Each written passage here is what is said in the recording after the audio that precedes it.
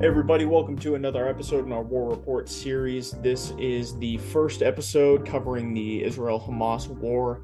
Joining me today is John from the Defense Bulletin, and I'm also joined by Eric Shepler. He is our new CENTCOM Central Asia Middle East desk chief for Bulletin from the Borderlands.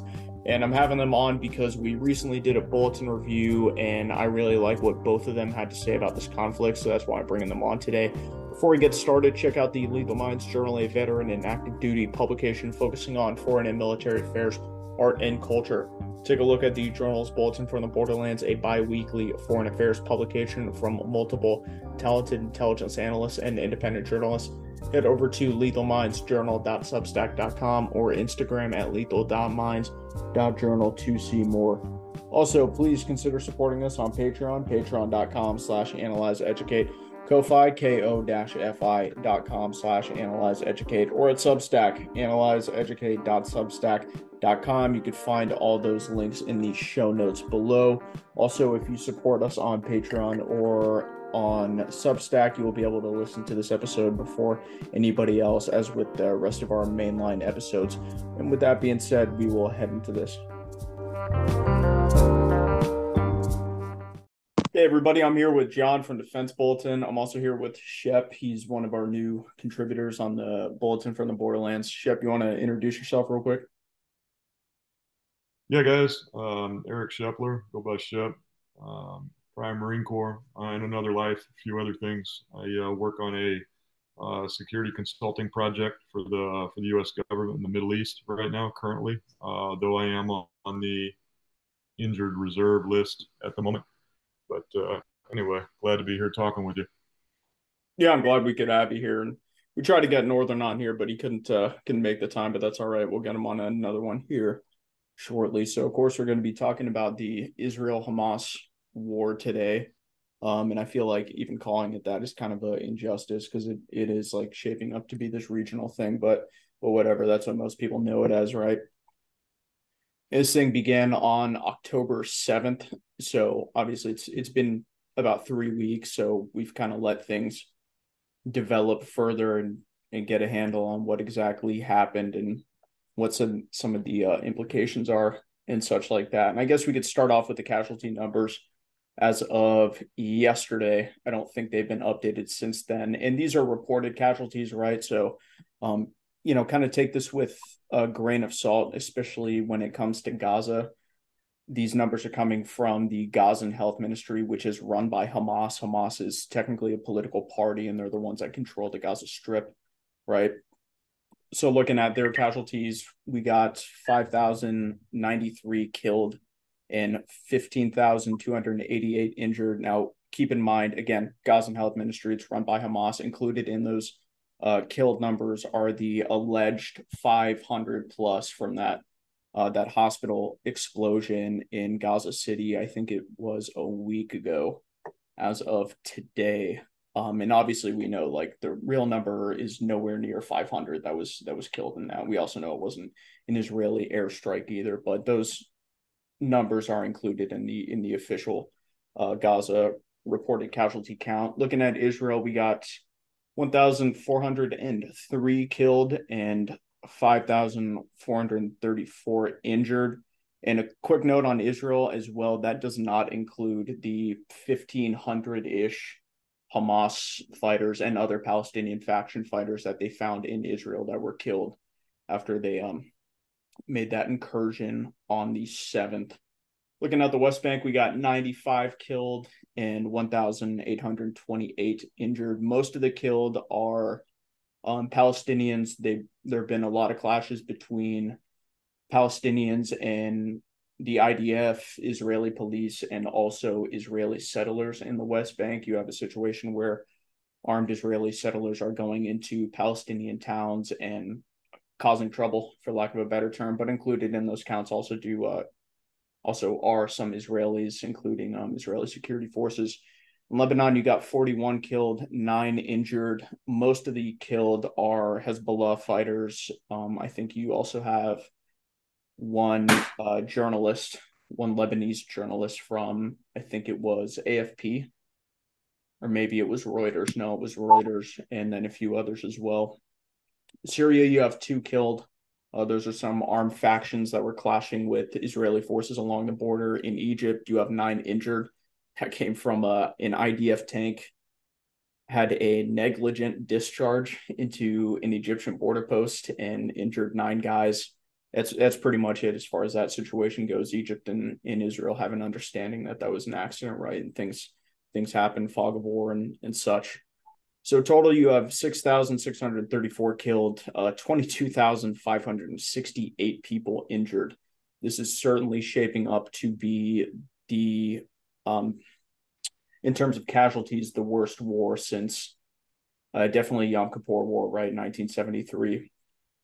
And obviously, this thing is nowhere finished. So that's where we are as far as casualties go. That's what we're looking at. Yeah, and a quick thing to note, about an hour ago, apparently Central Command, CENTCOM, told NBC News that 2 dozen American soldiers have been injured so far in the ongoing attacks and strikes on U.S. bases in the region. So that's like Yeah, breaking right now. So and that is interesting because I remember at some point, maybe it was yesterday or over the weekend. I was gone over the weekend, so I'm still kind of catching up a little bit. But originally they said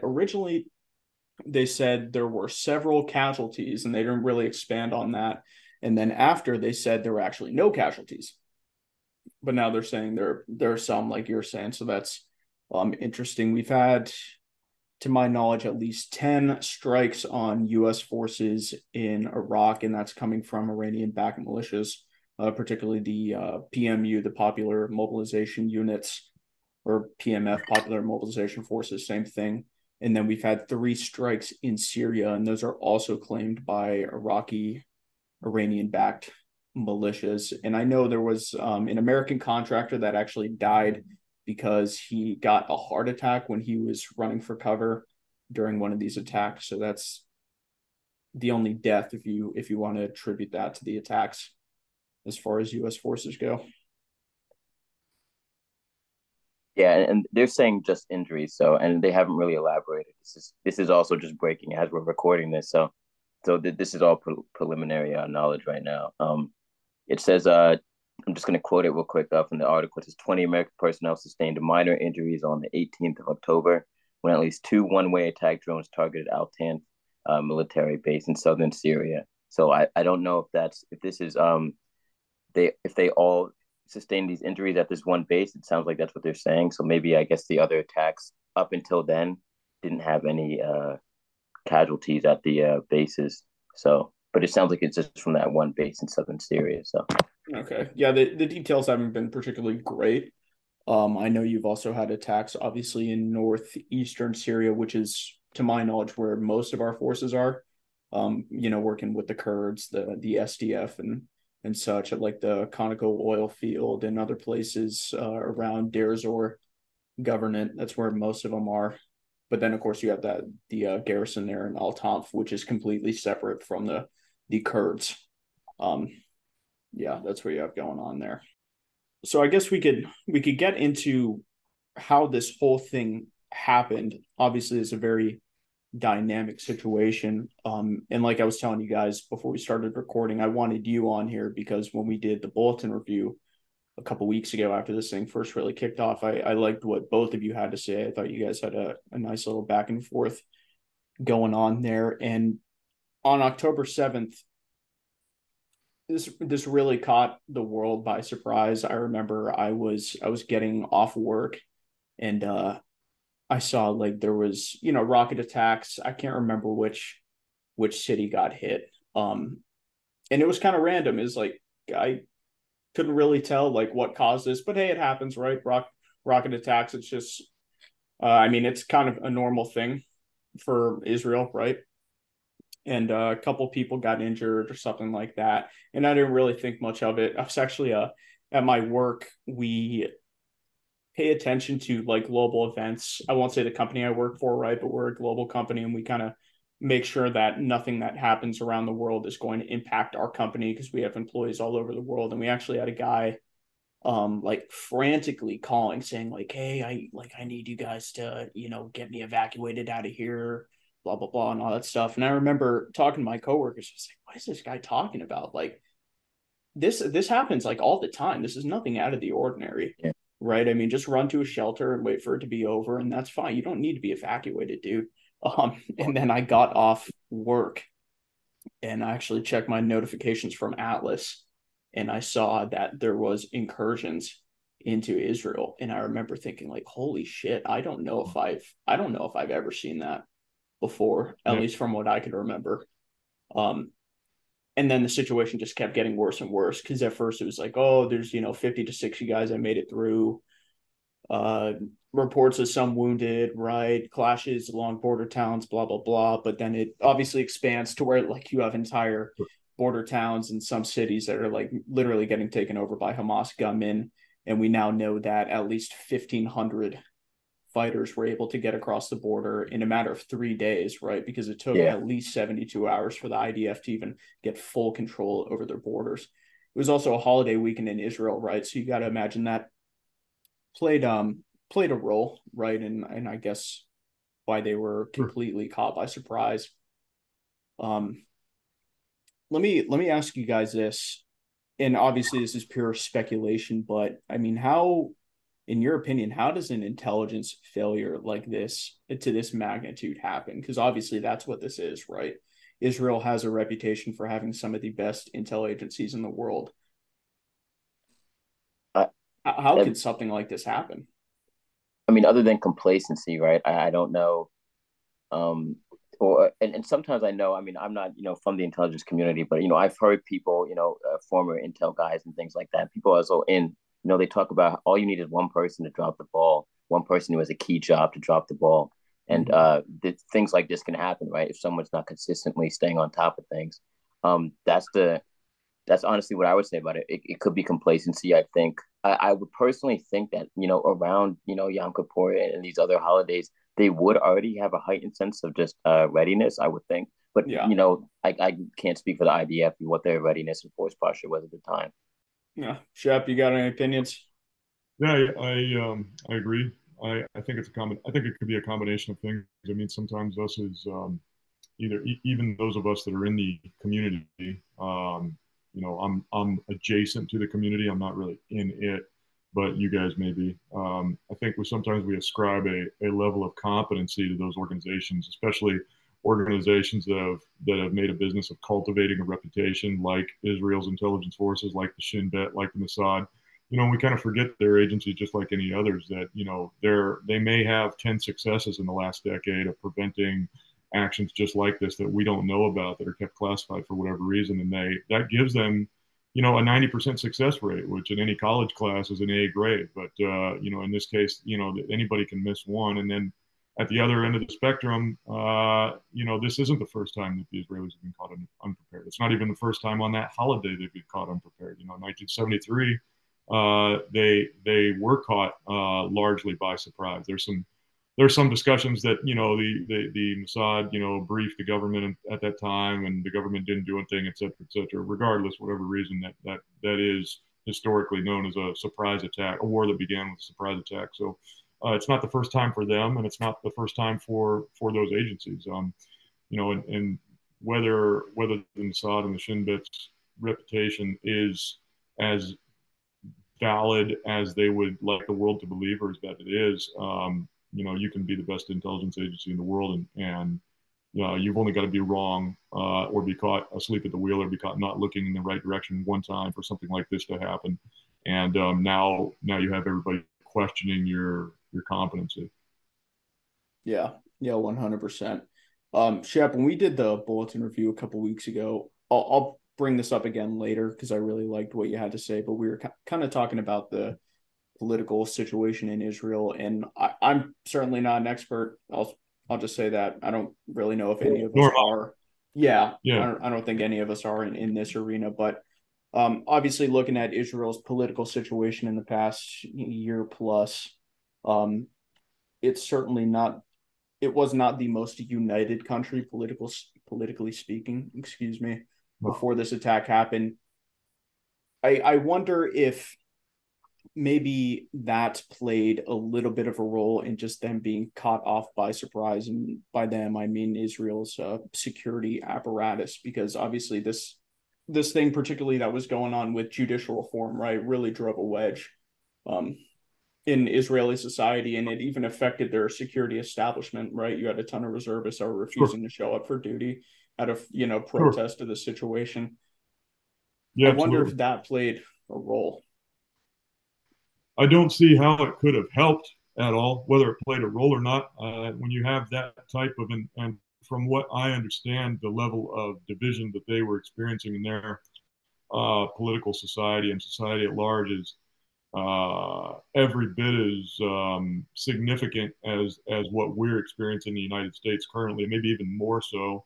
From the way it's been explained to me, this is the most extreme right wing government that Israel has ever had, as and especially regarding the Palestinian question.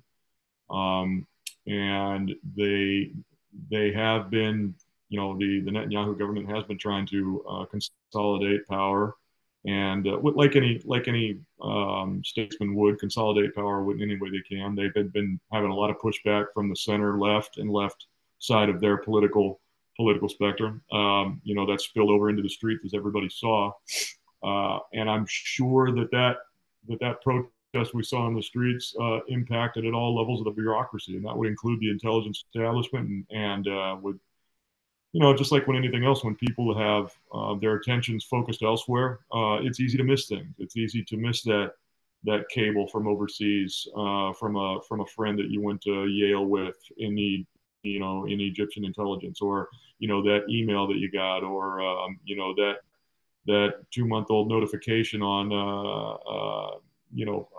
Palestinians training in paragliding techniques in northern Iran. It's easy to miss things like that when your attentions are focused elsewhere. So I don't see how it could have helped them, and it's very possible that it at least contributed to what we're seeing now. Absolutely. Yeah, yeah, 100%. Yeah, and I think there's also, I've heard speculation as well, right? That the West Bank was their primary focus at the time when it came to, deterring any type of actions by the Palestinian nation as a whole. So because I've been hearing that kind of repeated. I don't know if that's just a talking point or if that's actually a legitimate point that's been said by intelligence officials. I know that obviously Israel is not the same as the United States, where like ABC will drop an article where some intelligence official is giving you a random tidbit. That's not really a normal thing. We haven't really heard a lot from that community in Israel since this, which is granted. I mean, arguably, why should we, right? Uh, so we haven't heard directly from them, but U.S. intelligence officials have kind of stated that that could be a reason, and we've only really heard coulds or ifs, right, so far, and much of this is still going to be speculation. A lot of this we're not going to know for years to come. What really went on. Yeah, I'm glad you brought up the West Bank because um, particularly the minister of national security right now is a guy named Itamar Ben Gvir, and he himself is an Israeli settler in the West Bank, right? And he's known as like a hardline, like right wing dude. I mean, not a big fan of the Palestinians by any means. Really wants to, I guess, increase the number of settlements in the West Bank, right? So I know there's been talk, like you were saying, of the current government focusing on that much more than Gaza. And I mean, looking at Gaza, I mean, they probably thought, hey, we'll get some rocket launches, shoot them down with the Iron Dome. If we need to launch some airstrikes, we'll do that, right? That's what happened in 2021. You had, I think, off the top of my head, 4,400 rocket launches in 11 days, which is a large number, but and there were people killed, right? But nothing to the amount that were killed in this recent war. And Israel did what they needed to do. They shot them down with the Iron Dome, launched their airstrikes, and that was pretty much it. They called it a day.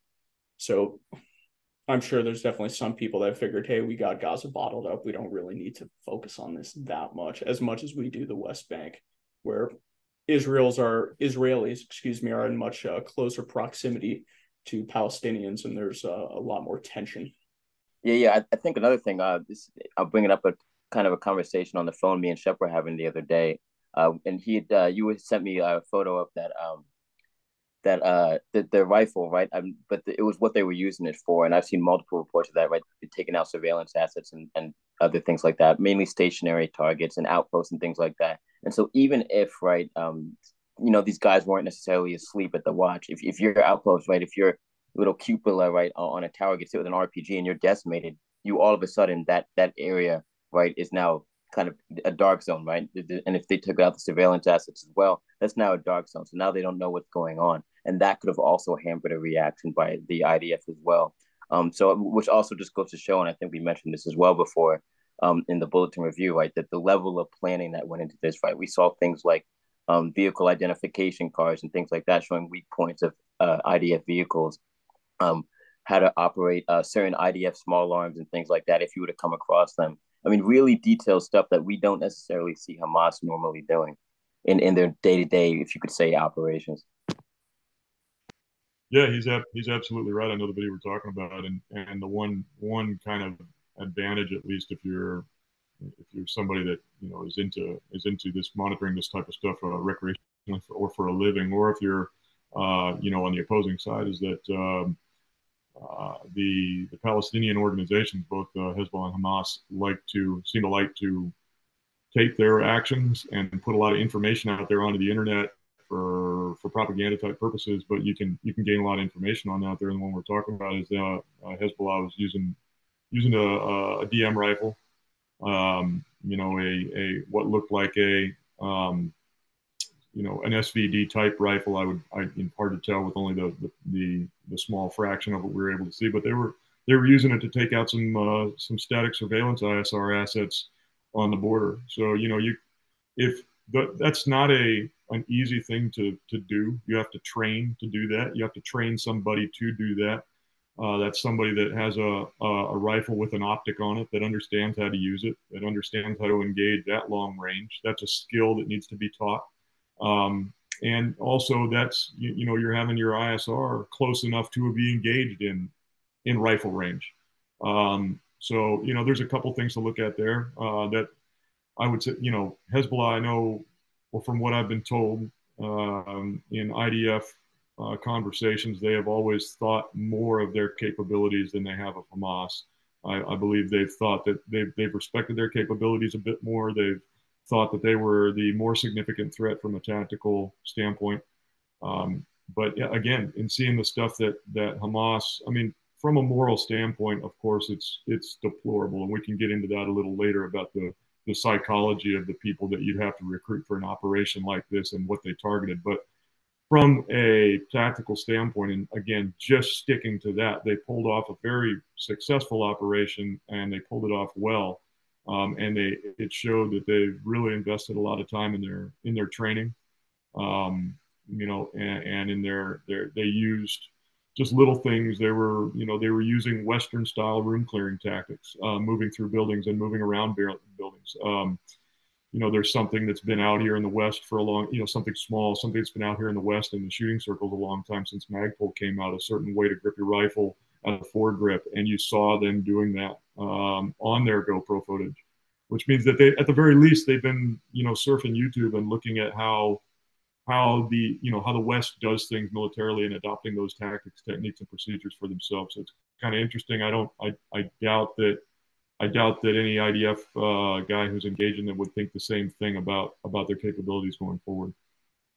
Yeah, yeah, for sure. And quick note on that, I'm sure to an extent at least, they've been able to benefit from really the vast amount of combat experience that that region in general has. I mean, this region has been at war for God knows how long, at least 20 years consecutively, probably more than that. And there's plenty of combat experience to go around. I'm sure they've gotten help from Quds Force, IRGC, and factions in Syria and whatnot. Plenty of combat experience to go around to um, give them a hand in that training.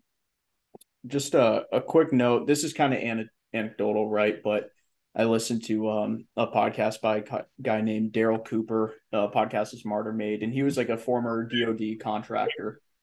Yeah, And he's great. yeah, he's great. I love his podcast, and he, in my opinion, has like the best takes on this whole conflict. Outstanding. I think he has the most thorough and fence striding history of the entirety of the conflict that I've personally been exposed to. I listened to his multi-part series from beginning to end, and which we can get into later, like how everybody, and I'll quote him: everybody in this conflict wants to start the videotape at a certain point in the movie without watching it from the beginning. Yeah. Yeah. And again, that's what's happening. That's what's happening here. But yeah, he has a great product. He puts out some great content. Yeah, for those of you that want to listen to that series of his, I think it's Fear and Loathing in the New Jerusalem. It's like a 6 or 7 part series, 30-ish hours worth of content, and it's great. It personally like changed my entire perspective on this conflict because Sure. I think most people have an opinion without knowing anything about it. So if that's something that interests you guys, I definitely suggest checking it out. But he did another podcast. I think it was probably with Jocko or something like that. And he was a DoD contractor before, right? And he did plenty of trips to Israel, helping them with their air defense systems and stuff like that. And again, this is anecdotal, but he talked to a lot of IDF guys about some of their like regional concerns, right? And he said that almost nobody he talked to brought up Hamas. They all brought up Hezbollah, at least for the most part, and like respected their capabilities and were all of the opinion that at some point there's going to be another legit war with Hezbollah, and it will be deciding like whether it's Israel that gets knocked out or Hezbollah that gets knocked out. Like that'll be it. There will be one final war, but almost nobody talked about Hamas. And here we are now. And I think the interesting thing is what you guys are talking about is it just like we're talking about this stuff. This stuff is right. You can find this on anywhere you listen to podcasts or YouTube. Or it's a good point that Shep made before, right? If that's at the very least of what they're doing training wise, is looking at YouTube videos, right? Iran or whoever planned this, right? I mean, I think we can pretty much say this was, Iran's by with and through some other entities, kind of committed this attack.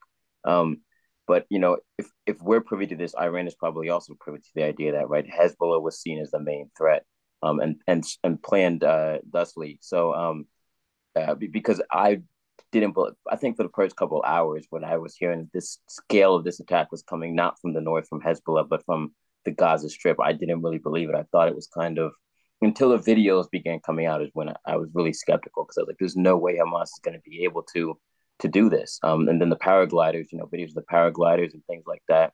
And so I think the kind of just sum up what I was trying to say though is that right, if Iran is probably privy to the same thinking and the same not ideology, but the kind of like maybe the lapse in how they thought about Hamas, and then essentially built Hamas up to be this force that was comparable to Hezbollah or other forces that are more competent and more capable within in the region.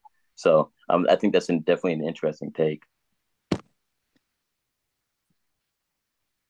Yeah, going back to when this whole thing started, Hamas is really able to take advantage of those rocket barrages that I kind of mentioned earlier. I think within the first day they had already fired something around 2,000 rockets. And they start with the rocket barrages, and then they basically use everybody taking cover from those barrages to attack border posts and slip through that way, right? Everybody was, taking cover, distracted by the rockets, and then they slip through the border. And that's really how they start their incursion. Oh yeah, just a quick note. They showed the some of the interviews or interrogations. I'm not really sure. It seemed more like an interview. I think the interrogations might have taken place prior to that.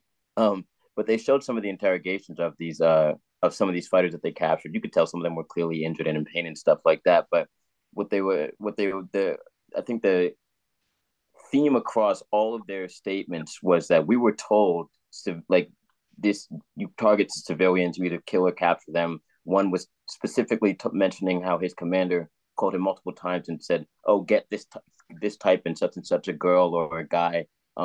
Stick to elderly women and children to capture." But all the men though across the board, multiple of them said that the men they needed to kill them.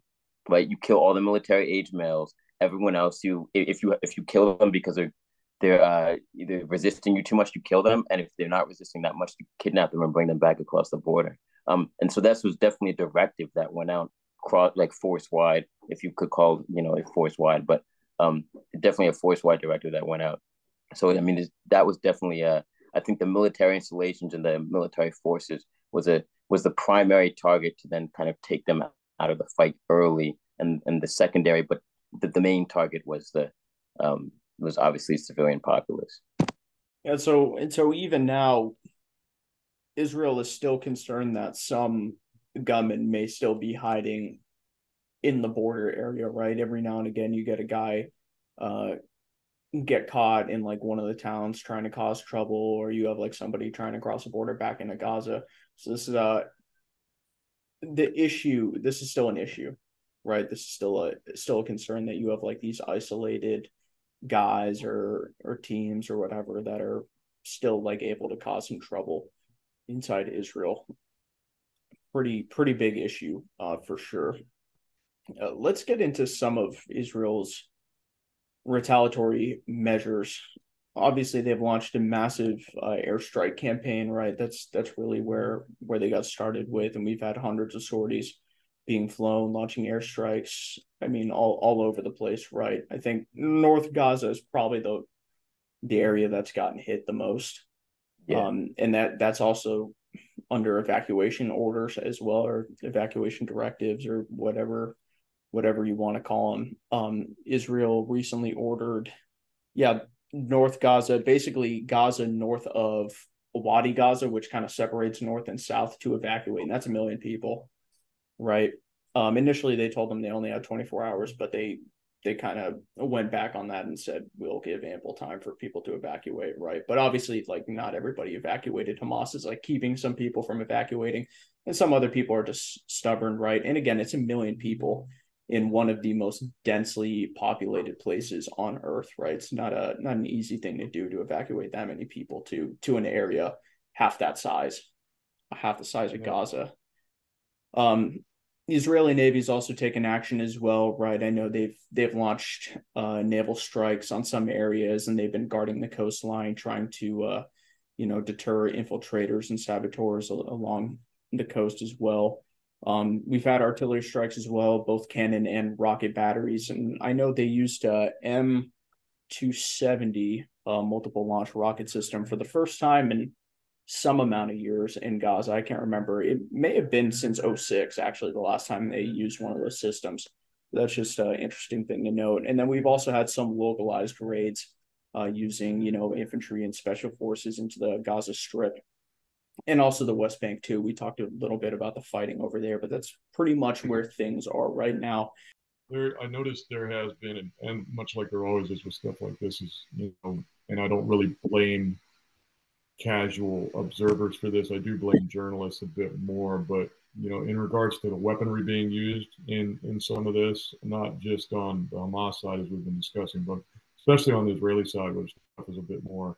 You have to be a bit more knowledgeable, I guess, about certain things to really get into it. But there's already been misinformation put out there about certain types of things. The white phosphorus argument already got put out about Israel using white phosphorus and specifically to do some type of incendiary effects on people. It's against this rule, it's against that rule, and that always gets thrown out when footage comes out of them using 155 base ejecting marking rounds that make a very pretty looking triangular shaped smoke cloud when they eject their base over their intended target. And you have to kind of really sit people down and explain munitions to them and say that even if they were trying to burn people alive with white phosphorus, that's not the weapon they would use. That's specifically to screen troop movements, or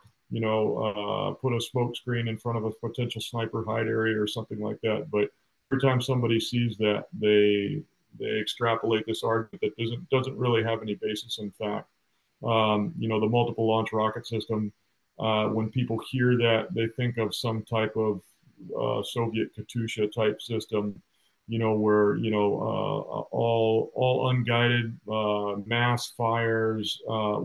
And I'm not saying that Israel's not doing that.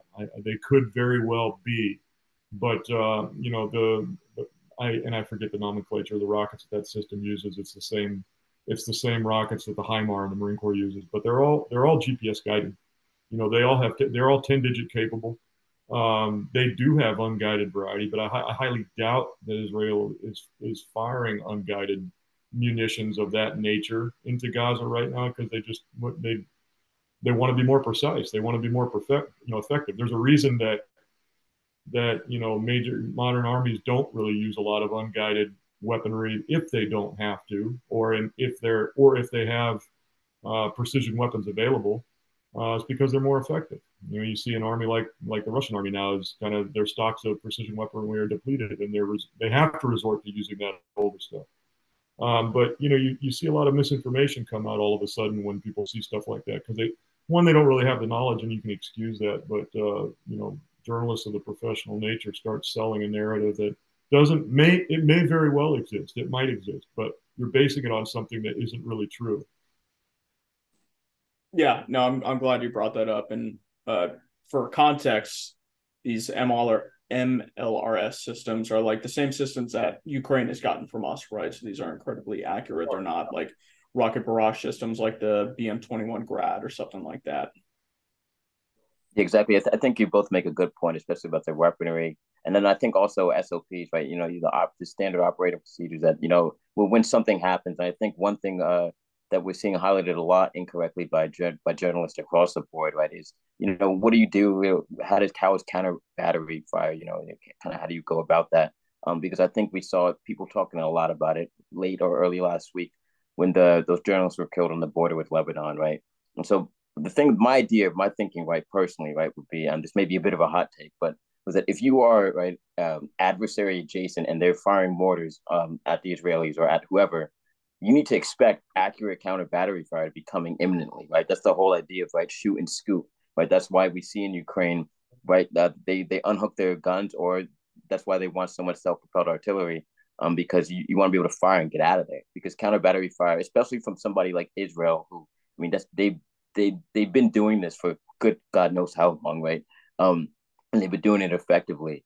And so I think people were really confused, not only confused, but they were calling out the Israeli armed forces and saying, "Oh, this is so horrible. This is a war crime that they would kill these journalists," and they frame it as if they targeted these journalists in an artillery strike. No, they were just firing back at what fired at them. And if you're sitting 12 meters from I mean, most of us saw the video, right? You can hear the shrapnel from the arty impacts whizzing by the camera. I mean, you can hear them whizzing by. If you're that close to, I mean, at some point, you kind of stop trying to get the shot and get out of there. It's just common sense. So, um, I thought that was another thing that people consistently, like even before this conflict, have been mischaracterizing about warfare in general. We see it in the Ukraine war, when civilians are somewhere where they maybe shouldn't be. And I'm not saying it's bad that you didn't leave your house, but if that area is getting pummeled by artillery, maybe don't be there.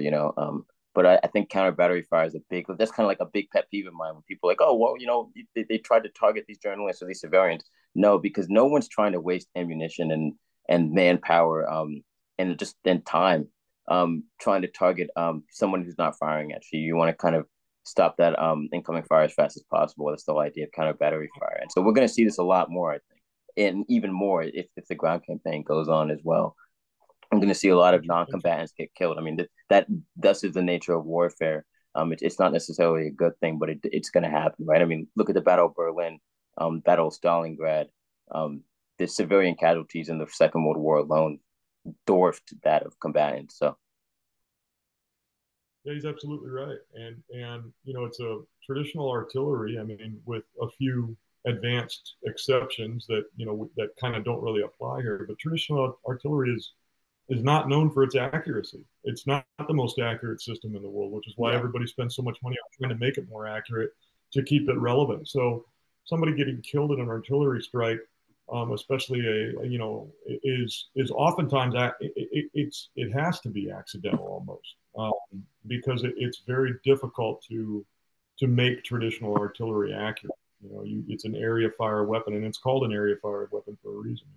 The way that every time Israel's using a weapon system like this it gets turned around in the media, I believe truth is important. I believe accuracy in reporting is important. I'm not I'm not being a pro-Israel guy here, or at least I'm not trying to be. But if you're kind of making a hit piece on them, almost utilizing falsehoods based on the weaponry they're using, you're really doing a disservice. I mean, and this isn't any classified stuff. This is all on Wikipedia. This is easy stuff to research and find out.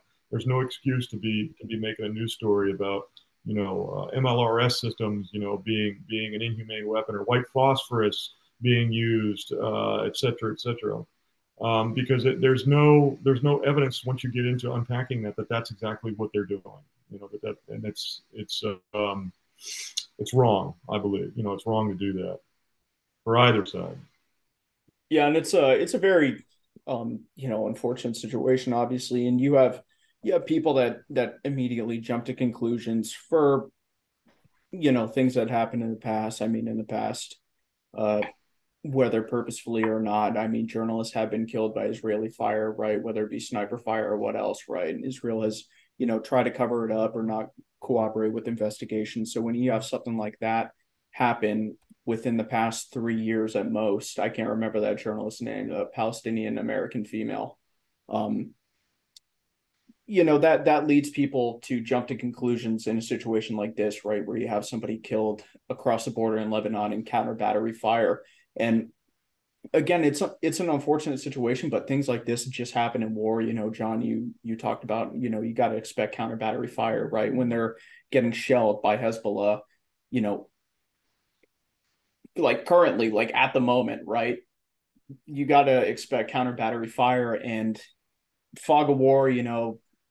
Tensions running high. People got an itchy trigger finger, whatever, adrenaline pumping, and somebody in my comments mentioned like, well, the Israelis see something mounted on a tripod, what do you think they're going to do? And it's like, that's kind of a grim way of putting it. But I mean, they're not wrong, you know? And again, journalists got to do their job too, right? I mean, they're there for a job and they got to do it. It's just one of these unfortunate things where, um, maybe it's not necessarily, it's not malicious intent, right? It's just something happens, some Israeli equivalent of a lance corporal or whatever sees something mounted on a tripod when they're like getting shelled right now at the moment, and he reacts.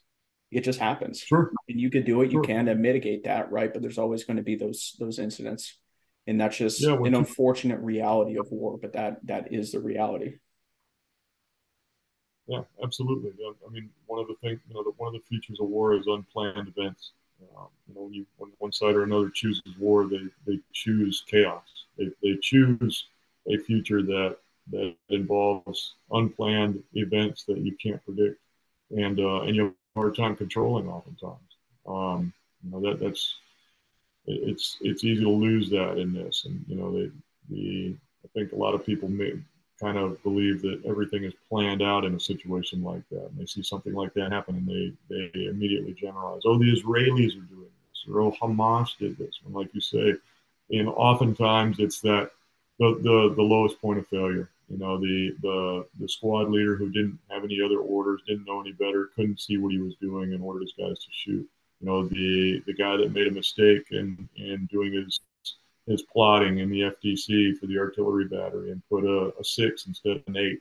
That type of thing happens all the time, and it happens in high stress situations even more. And war is the highest stress situation. Yeah. So that's the type of thing that goes on, and I think it's hard for people to understand that it's a chaotic environment. Yeah, I mean, another perfect example that comes to my mind is when we had that round of fighting with Iran, we being the U.S., right after Soleimani got schwacked, and you had the Iranian air defense that shot down that, I think it was like a Ukrainian uh, Yeah, airliner, right over Tehran, and it's like they didn't do that maliciously. Excuse me, that makes no sense. Why would they do that on purpose? That's idiotic. Obviously, it was an accident, but and they and were scared. obviously something needs to change right after something like that happens. Somebody needs to get what fired or demoted or whatever. Somebody needs to be held to account. But it's like, hey, pressure's running high, right? They're expecting retaliation because that was right after they launched missiles at our guys in Al Assad in Iraq, right? And somebody saw something, their adrenaline was running high, and they reacted. and a Yeah, lot of absolutely. people got killed because of it, but it happens. It happens. It happens when tensions are high, and tensions are high right now for everybody. I mean, this has everybody, and I think I would agree with this. This has a risk of becoming a regional conflict. Yeah. It absolutely does have that risk. It carries that risk, and that's a significant risk. And everybody is on alert. Everybody's military forces are on alert. And I wish I don't know if the powers that be and statesmen in the various countries quite understand that when you crank up the pressure on your military forces like that, and you put them in an alert situation, and you bombard them with media from various sides like that, that you increase the chances of something unplanned happening that you can't extricate yourself from. Some type of event that you can't easily pull away from the table from, that you didn't order, that was unplanned. And we're in such a situation right now. We're in such a time right now. There's all of the various players are a little bit nervous. Their forces are on alert, and all it takes is one little thing, one little accident, so to speak, and it becomes very hard to untie that knot.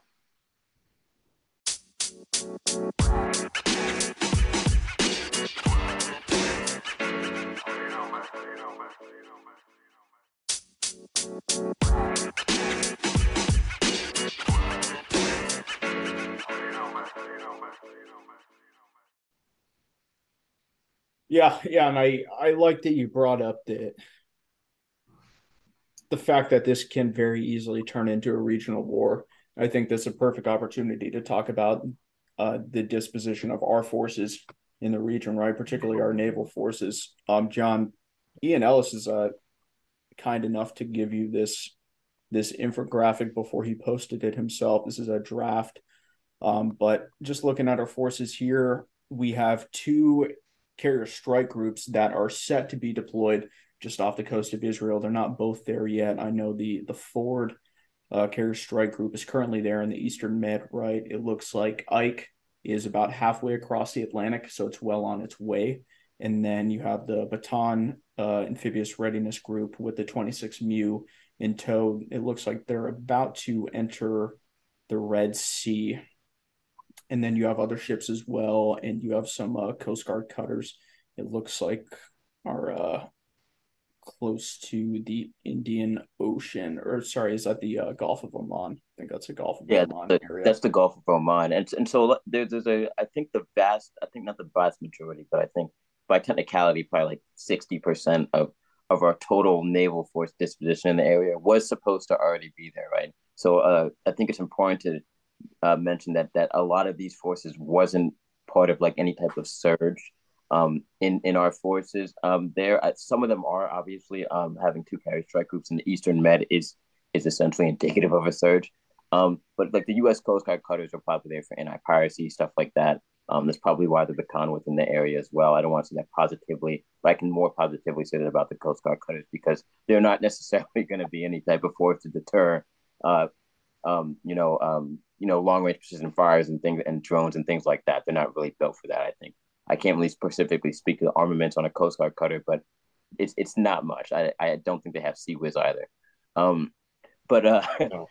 yeah. So a lot of these forces are were already in the region, but we now see them kind of converging on the more localized region of like the Red Sea, Northern Red Sea, and the Straits of Hormuz and other areas like that. Um, there is also other forces in the area, but also forces that were already slated to be there, right? I think there's a lot of confusion around the 6 Chinese warships that were in the area in the region.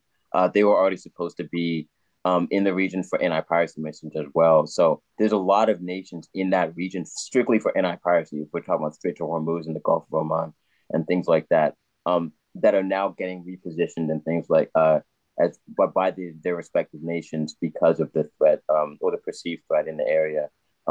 It's also, I think, important to note that there are nuclear exercises going on right now, also slated to happen. They were supposed to happen a long time before now.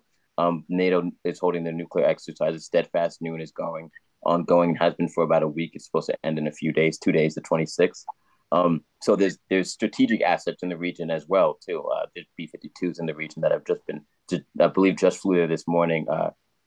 Um, so there's a lot of repositioning going on, but a lot of people are attributing the posture to something it wasn't necessarily there for. And this is a region that historically has always kind of had a strong force posture, from any respective nation that has interest in the region, just because of the volatility of the region itself. So I think that's the only reason we've been able to surge so many forces to this more localized region of Israel and the northern Red Sea so fast, because they were already in the area. I think the asset that was furthest away would have been the Ike CSG.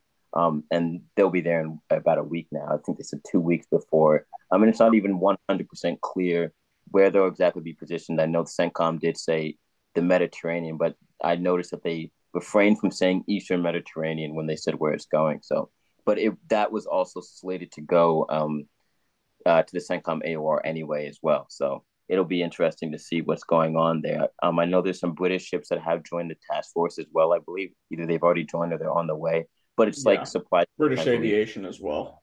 Yeah, exactly. I think the thing that is most important to note that was specifically surged because of the tensions, would be the fixed wing assets, A-10s, F-16s, the New Jersey represented from my home state. New Jersey National Guard just arrived in the region as well, F-16s from the New Jersey National Guard. So those fixed wing assets were surged to the region, specifically because of the ongoing threat to U.S. forces. And I can only expect our force posture to grow. But I think you both mentioned a great point, not to drone on too long, but about the idea that if everyone's on edge, the chance that someone makes a massive miscalculation is really high. And I think one thing that's important to note is that not everyone has kind of the standard procedures and the rigorous procedures that a lot of Western armed forces has. And where you kind of see the lack of these type of procedures is in this region, with the nations in this region when it comes to their armed forces. So while there may be a big checklist of things to do, and I think you and Shep both touched on a good point of how they shut down the Iranians shut down this airliner. Well, the guy sitting in a Patriot battery in Saudi Arabia might have this certain types of checklist and certain type of people that they need to ask, and they need to run certain things through higher before they shoot down or launch. Other nations may not have these checklists, and they may not have these procedures, and it might just be like, hey, whatever you want to do, bro, do it. And so that's kind of where you're going to see those areas of miscalculation, I think. I don't see it coming from like the U.S. by accident launching a long range precision fires against or PGMs on somebody by accident. We don't see that happening a lot with U.S. forces because of these rigorous procedures. So I think if there's one region where someone's going to miscalculate, it's going to be this one. So I think he's absolutely right. And when you add um, one more complication to it, is that the main um, opponent here, the main state level opponent that everybody's looking at, Iran, tends to exert force using proxies. Yeah. And proxies don't always do what you tell them to do. Proxies very often do their own thing and then ask you for permission after the fact. Proxies don't always get the word correctly. Proxies are prone to miscommunications. They're prone to misunderstandings. They're prone to all these extra things more so than your own military forces. Iranian military forces are significant. They are. They're not a threat to the territorial integrity of the United States or anything, but they're definitely a regional threat to our forces in the area. I think we'd all agree on that.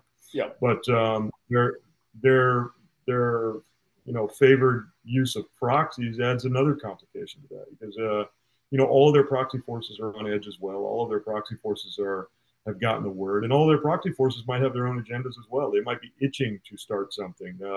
It's not a certainty that Iran knew this was coming when it was coming. I don't think we could slap the table on that. It's very possible that there's some IRGC generals that October 8th were throwing their hands up in the air in some high-rise building at Tehran, asking a subordinate what the hell they were thinking. That is possible. But of course, Iran would have to say that they had full control over this or whatever. They would have to save face or establish something like that. But I don't think that's a certainty.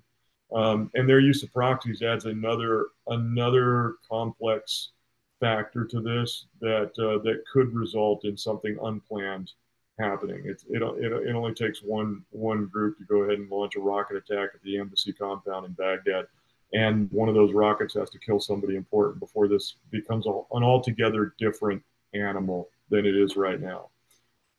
Yeah, just to your point, I think the likelihood of a proxy force kind of going OFP, right, doing whatever it wants is certainly much higher when you look at its motivations. I mean, these proxy forces they aren't motivated by territorial integrity or sovereignty or national defense or whatever. I mean, this is from their point of view a religious war, right? They're defending their Muslim brothers against occupiers or whatever the hell you want to call them. So when you have these religious motivations in play, I think the chances are that some IRGC colonel or some proxy force commander kind of goes out the reservation and does what he thinks is best for the collective. Um, I could certainly see a situation where that happens, looking at the motivations. Yeah, and I think both me and Shep have kind of been writing a kind of a co-piece for the past couple of weeks, and we both have mentioned multiple times. I think we also mentioned this in the bulletin review, that it's important to remember, right, that most all sides as of right now, I can't necessarily say the United States because we haven't necessarily done anything but shoot down stuff that flew over our heads, I guess you could say, or came at us. But specifically, Iran and other any other nations who may be behind any type of attacks or non-state actors in the region right now are all these actions are below the threshold of conventional warfare, and it takes a very small thing to all of a sudden cross that line, just like you guys said, and kind of tip it over and just for the pot to boil over, right? If you keep things on a slow burn, all you have to do is turn the fire up for 5 seconds and it's boiling over.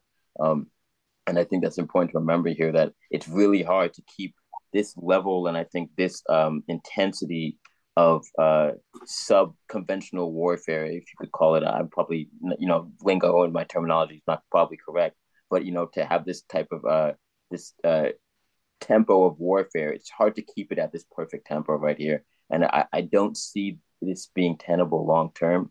And so at some point, someone's gonna have to either escalate or someone's gonna have to de-escalate. Obviously, I'm hoping that somebody de-escalates. But I only see more U.S. forces getting sent to the region. That's just a personal opinion of mine, that I don't see us decreasing our force posture anytime soon. I actually see us increasing it, and I think a lot of this kind of rests in Iran's lap right now. Of whether they want to increase or decrease this. I think they can also turn up the heat up on U.S. assets in the region as well. I don't think this is the extent of their capabilities by with and through proxies, just through them, right? I think they can turn up the heat if they wanted to. But we haven't seen them specifically target U.S. shipping. Um, the maritime shipping and maritime trade yet. That's a whole nother facet of this conflict that could get really, really sticky and icky. Uh, if we want to talk about that as well, too, right? The idea of trade in the region, right? There's a lot of trade routes that go through the Suez Canal becomes a big thing as well, as soon as any type of conflict goes up in that region. So I think there's a lot of facets of this that can really go wrong really fast. And right, trade is already constrained as is, right, with the Ukraine conflict going on and tensions rising with China. Um, so I think there's a lot to be kind of just there's a lot on the scale right now, and the smallest weight in the opposite direction can unbalance it. So it'll be interesting to see how kind of where this goes, and who kind of is the one to escalate or de-escalate it. Yeah, to Yeah, your I agree with him 100%, and obviously I hope that there's a de-escalation here. That this I don't run into a lot of people that want this to become a war, at least on this side of the ocean. I'm not seeing, I'm not talking to a lot of people in uniform that I was with, or that I know, who actually feel like going to war over this situation. I do hope it becomes a de-escalation, but I do think a lot of it rests in Iran's hands, but also in Israel's hands. We were looking at the casualty figures earlier, and even taking into account that it's highly probable that Hamas as a political entity is lying about these casualties. I'd say that's almost a certainty, but let's just say it's highly probable. Um, even taking that into account, we could, even if we chop this number that they gave in half, Israel has already exacted a significant butcher's bill for this attack that exceeds what they lost. I'm not suggesting that Israel should back away from the table. If as we're talking about this long movie of this conflict that we're choosing to start right here to the end at October 7th. But it was started by Hamas. They started this chapter of the conflict was started by them. They initiated contact on this one. They initiated it. I don't think if you're an Israeli stakeholder, if you're an Israeli decision maker, that you should um, leave them in any way, shape, or form capable of doing something like this again. However, that gets worked out. But from a casualty standpoint, you're already exacting a significant toll on them, even if Hamas is lying about their casualty numbers to that extent. Um, how many does it take? You've leveled. If you are rebelizing the entirety of North Hamas, that's also its own version of a butcher's bill, right? It'll be years before anybody can inhabit that portion of the strip again. You can kill a few more thousand fighters, or Hamas associates, et cetera, whatever. You can really extract a price from them without launching this impending ground invasion. I mean, Iran has already kind of given you what their kind of line they're willing to accept is like, hey, we don't want a war, but if you go in with ground forces, and they may not be lying. They don't have 100% control over some of these organizations. I would say they probably have a lot of control over Hezbollah, but not 100%. Same thing for these organizations in Iraq. They might not. There may come a point when they might not be able to tell them no. They might not be able to rein them in. And I think if you're an Israeli decision maker, you should think about that, and you should think about what level you're able to go to without this becoming a war that you may not want. I don't think if there is a large scale war with Hamas, Hezbollah North, and Iran. I think obviously with our help, I don't think that war gets lost, so to speak, with our help. But who wins? A lot of people are going to die on both sides. A lot of people are going to die. A lot of people are going to trade is going to get disrupted for years. Things are going to happen that are going to take a long time to even out. And I don't think anybody wants that on either side. So if you're an Israeli decision maker, how far do you push this? And do you choose a point where you back away and give the Iranians a way out as well? Yeah, yeah, I agree 100%. And I guess on that note, we could get into this potential Israeli ground assault. So I think we're all of the opinion that Israel is obviously going to launch a ground assault into Gaza at some point. I think we were all of that opinion, even 2-3 weeks ago, whenever it was we sat down for that bulletin review, right? And Shep, I thought you had some good points about what some of the implications for that may be, and also maybe some reasons why, in the grand scheme of things, maybe that's not the best idea, but at the same time, it kind of has to happen for political reasons and such like that. Yeah, yeah. I think politically, Netanyahu doesn't have a lot of choice from his perspective. I don't, he's got a lot of enemies at home. He's got a lot of people. He's got a lot of he has to placate. They're just looking for a reason to pin this on him. He has been up till now the prime minister that keeps us safe, et cetera, et cetera. He didn't do that. Every one of his people is looking for him to come down with that iron fist. And I think, even though it might not be the great thing for the region slash world, I do think, he doesn't have a lot of choice but to order a ground assault. For the IDF's sake, if I was an IDF soldier, I would also hope that they do things a little differently than they've done in years past. Because I have a hard time thinking that Hamas leadership launched this assault without knowing that something like this would be coming back at them. I mean, Israel has a habit of returning actions like this tenfold sometimes. Nobody would know that better than somebody who lives in Gaza and has grown up there their entire life. I have a hard time thinking they weren't going to get some type of retribution like what we all think is coming.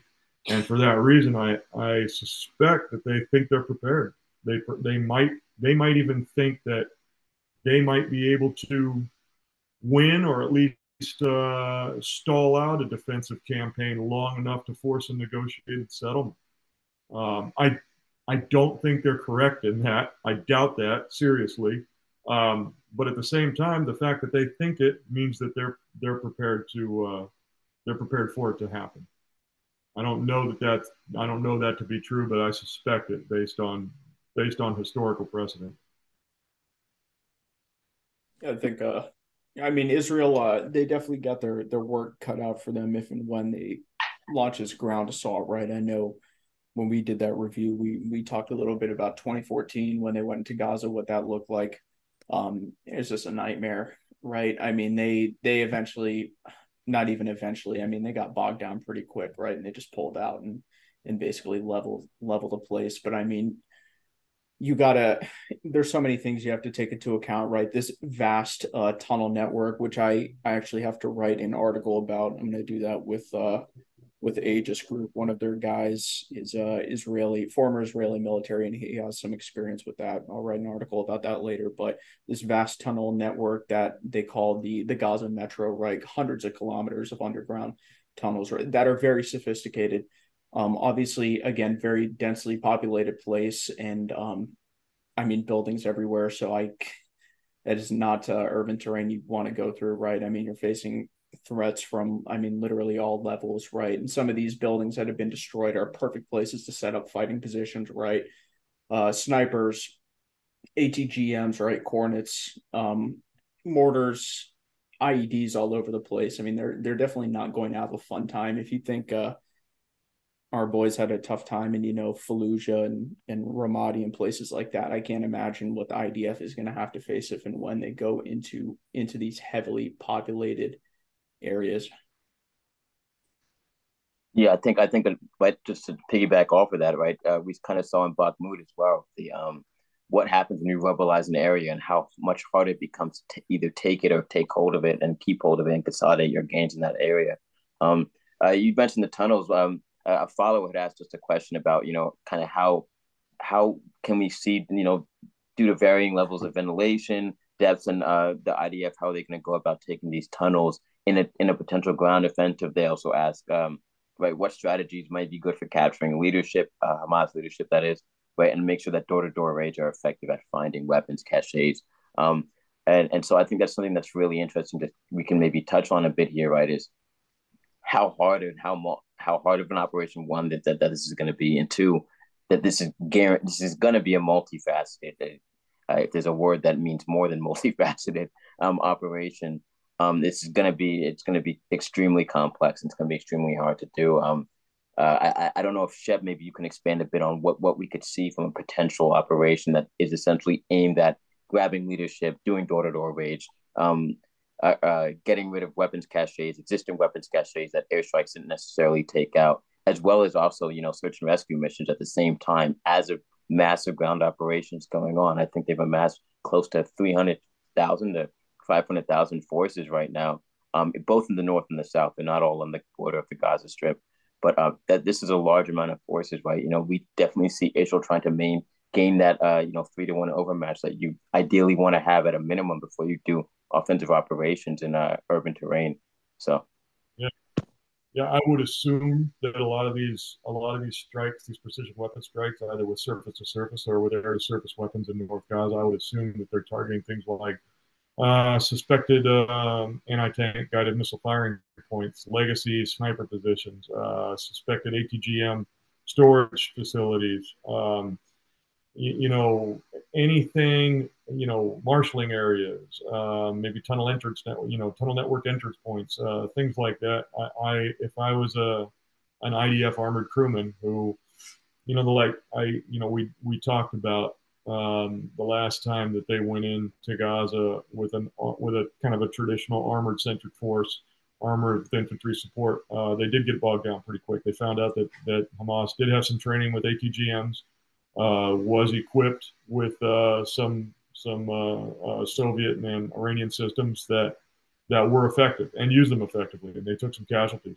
I don't think there's any reason to think that capability has gone away. It's if anything, it's probably gotten better, and they may have some more effective equipment. They probably don't have javelins or anything like that, but they definitely have some tube launched guided systems that are going to be a problem to deal with.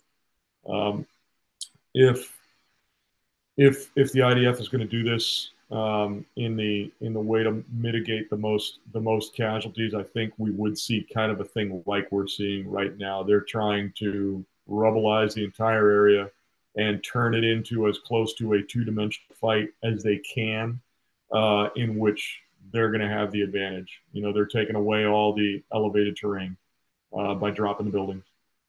They're taking away their capability to move around at those buildings for cover. We're turning all those into piles of concrete, which are bad enough. Those are going to be, that you can fortify those, but you're changing the makeup of the terrain and the makeup of the video game so that the person that's lived there their entire life doesn't recognize anything anymore. Oh, what street am I on now? Oh, I forgot, and that might be enough that they can turn it into that two-dimensional fight and have the advantage again. Again, the problem with that is the world watching doesn't really like it. For one thing, it takes a lot of ordnance to do it. You're going to run through your stockpiles really quick, even as small of a place as Gaza. And you're still going to have a problem. You're still going to go to a place that's nothing but rubble with a lot of people that are hell bent on defending it. You're still going to take a lot. Even doing that, you're still going to take a lot of casualties. I'm not saying I know a better way to do it. I don't, but I do, and for that reason, I do think they should really think long and hard about what they're willing to call a win here, and if there's a way to try to call this a win again. I don't think Netanyahu is going to do that, but I hope he does.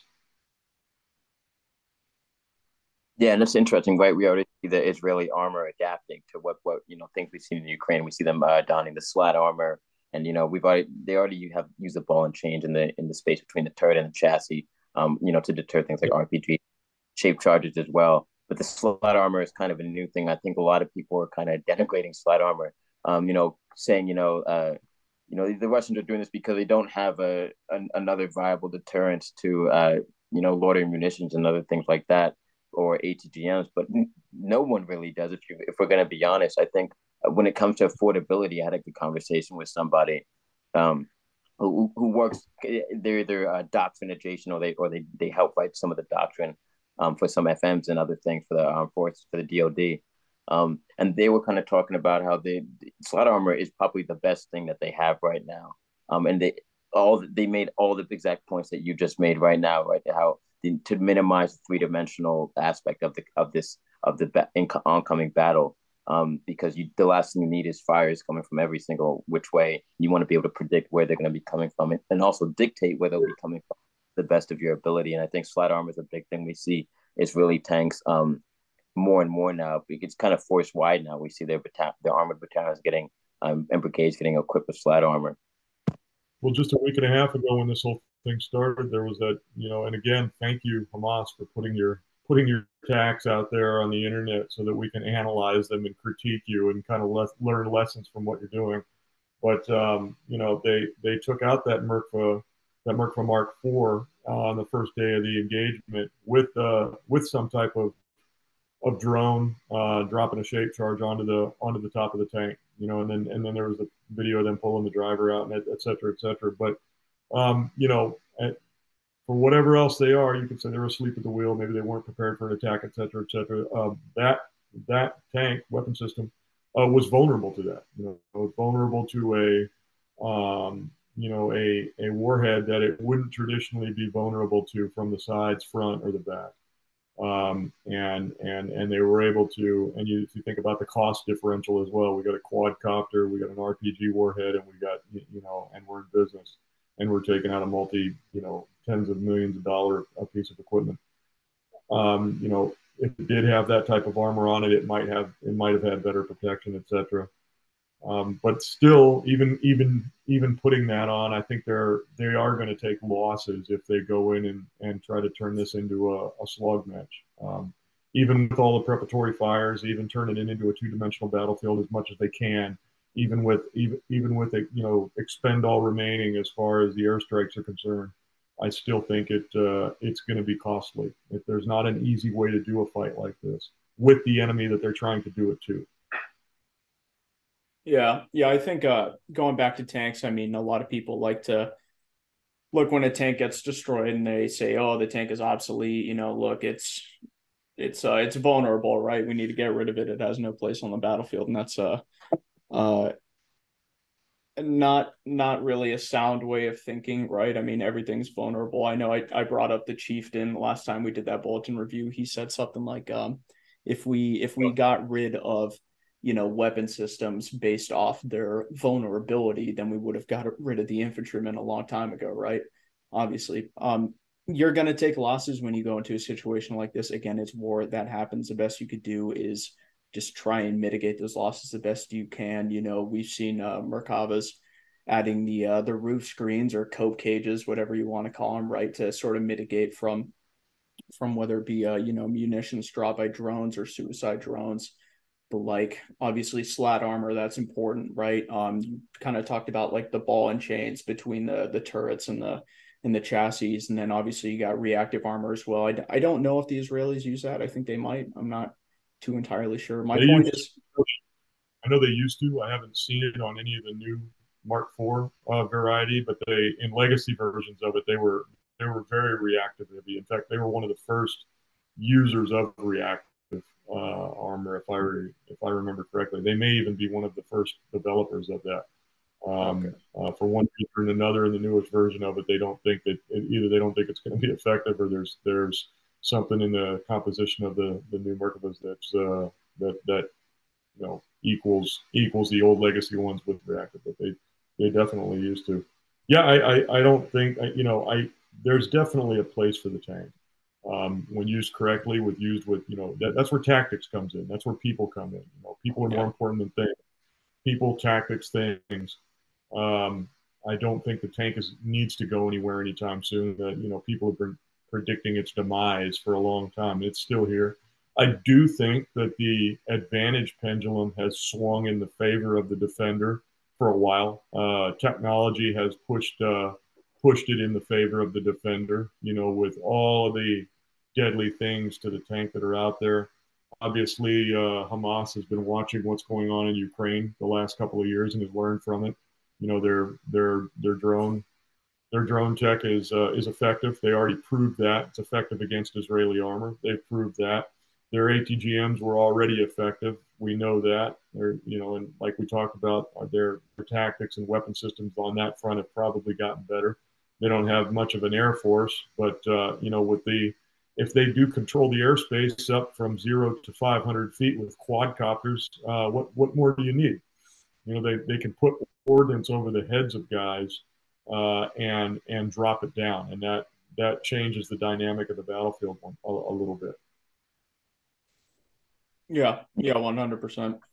Yeah, yeah, definitely the availability of technology to your average person, right? You don't have to have a multi-billion-dollar defense budget now, right, to provide what essentially could be called close air support. I think we see a lot in Ukraine right now as well, because they can't necessarily provide air superiority, and they don't necessarily control the air, but from 0 to 500 feet, they can with quadcopters and small UAS capabilities that people crowdsource in the United States and across the world to send to Ukraine and other places like that. The idea that you can crowdsource fires is kind of weird, but it is pretty interesting. Um, I think that it that also kind of gets into a bit of Shep, you were talking about kind of the scope of and the size of this and the amount of fires that's going to be used in the munitions. We see United States diverting a large amount of 155 ammunition to I think quoted they're saying tens of thousands. They haven't said which is just a couple months of production wise, but it shows the kind of fight that they're readying for, because they're obviously not expending tens of thousands of 155 rounds as we speak right now, right? They're largely using precision guided munitions and precision fires to uh, to respond to the strikes by Hamas and Hezbollah and other actors in the region. But I think that does kind of speak to the scope, and then sustainment is another thing that kind of comes to my mind. Are they going to be able to sustain this without, consistent U.S. support? I mean, I know right defense officials continually say we can walk and chew gum, which I trust that we can walk and chew gum. But at some point, right, we can't support, two wars going on in two different regions and actively combat China effectively while our economy is stable at home, right? If we want to go into a war footing, that's a different story. But with this current economy, the way it's built right now, I don't think we can necessarily maybe sustain that. And more importantly, I don't think Israel is going to be able to sustain that type of combat indefinitely for too long. That's the real question. I don't know. Their population is not the same as it was when the nation was formed. It's not the same. It's not the same generation that fought the wars in '67 and '73, and it's a different population now. I don't remember the percentage, but there's a large percentage of the population that doesn't serve in the military anymore. Yeah, I believe it's over half at this point. I believe it's over half at this point, either being yeah. Bedouin or ultra Orthodox. That shrinks the numbers of manpower that they have available to them. And that also reduces that martial spirit and martial attitude of the populace. I don't think the government is going to have too much trouble channeling the anger of the population in the wake of this for right now. However, much like kind of what happened to us after 9/11, everybody was, full of rage. But just a couple of years later, Iraq was a very controversial thing. And it was controversial because the nature of the population had changed. They weren't prepared for a long, drawn-out conflict and a lot of coffins to come home. We're just talking about a couple of thousand coffins. We're not talking about a lot in the great scheme of things. We're certainly not talking about a lot if we're thinking of the numbers of coffins that I think the IDF might see if they really want to drive south all the way to the Egyptian border in Gaza in a long, drawn-out fight. And I don't know that the Israeli population in its current form has the stomach to support something like that. Yep. So, Shep, I know you got to get going here in a few minutes. We'll start to wrap this thing up. Just real quick, what do we think about the potential of Hezbollah joining in if Israel launches its ground assault? Obviously, that's a big concern for them. What I would say on that is I think, and I do believe someone might have asked a question to us as well of, kind of how does Lebanon, kind of what's the dynamic within Lebanon, within the government, as it pertains to the government and Hezbollah. And I do think that at some point, right, Lebanon as a state, right, is going to kind of put their foot down and say, okay, we cannot afford, and we've seen a lot of this from kind of like native Lebanese people, right? We can't necessarily afford to have this kind of state-on-state warfare with Israel. There's no way we can afford that. And there is this fear that Hezbollah might induce that if they get more involved. We've already kind of seen Hezbollah kind of make these statements and their actions aren't necessarily meeting their rhetoric, right? Because according to them, they entered the war, right, a couple of weeks ago. And we see, sparsely separated ATGM strikes every day here and there. We see some rockets here and there, but nothing on the scale of what Hamas launched. Nothing of what we know they're capable of.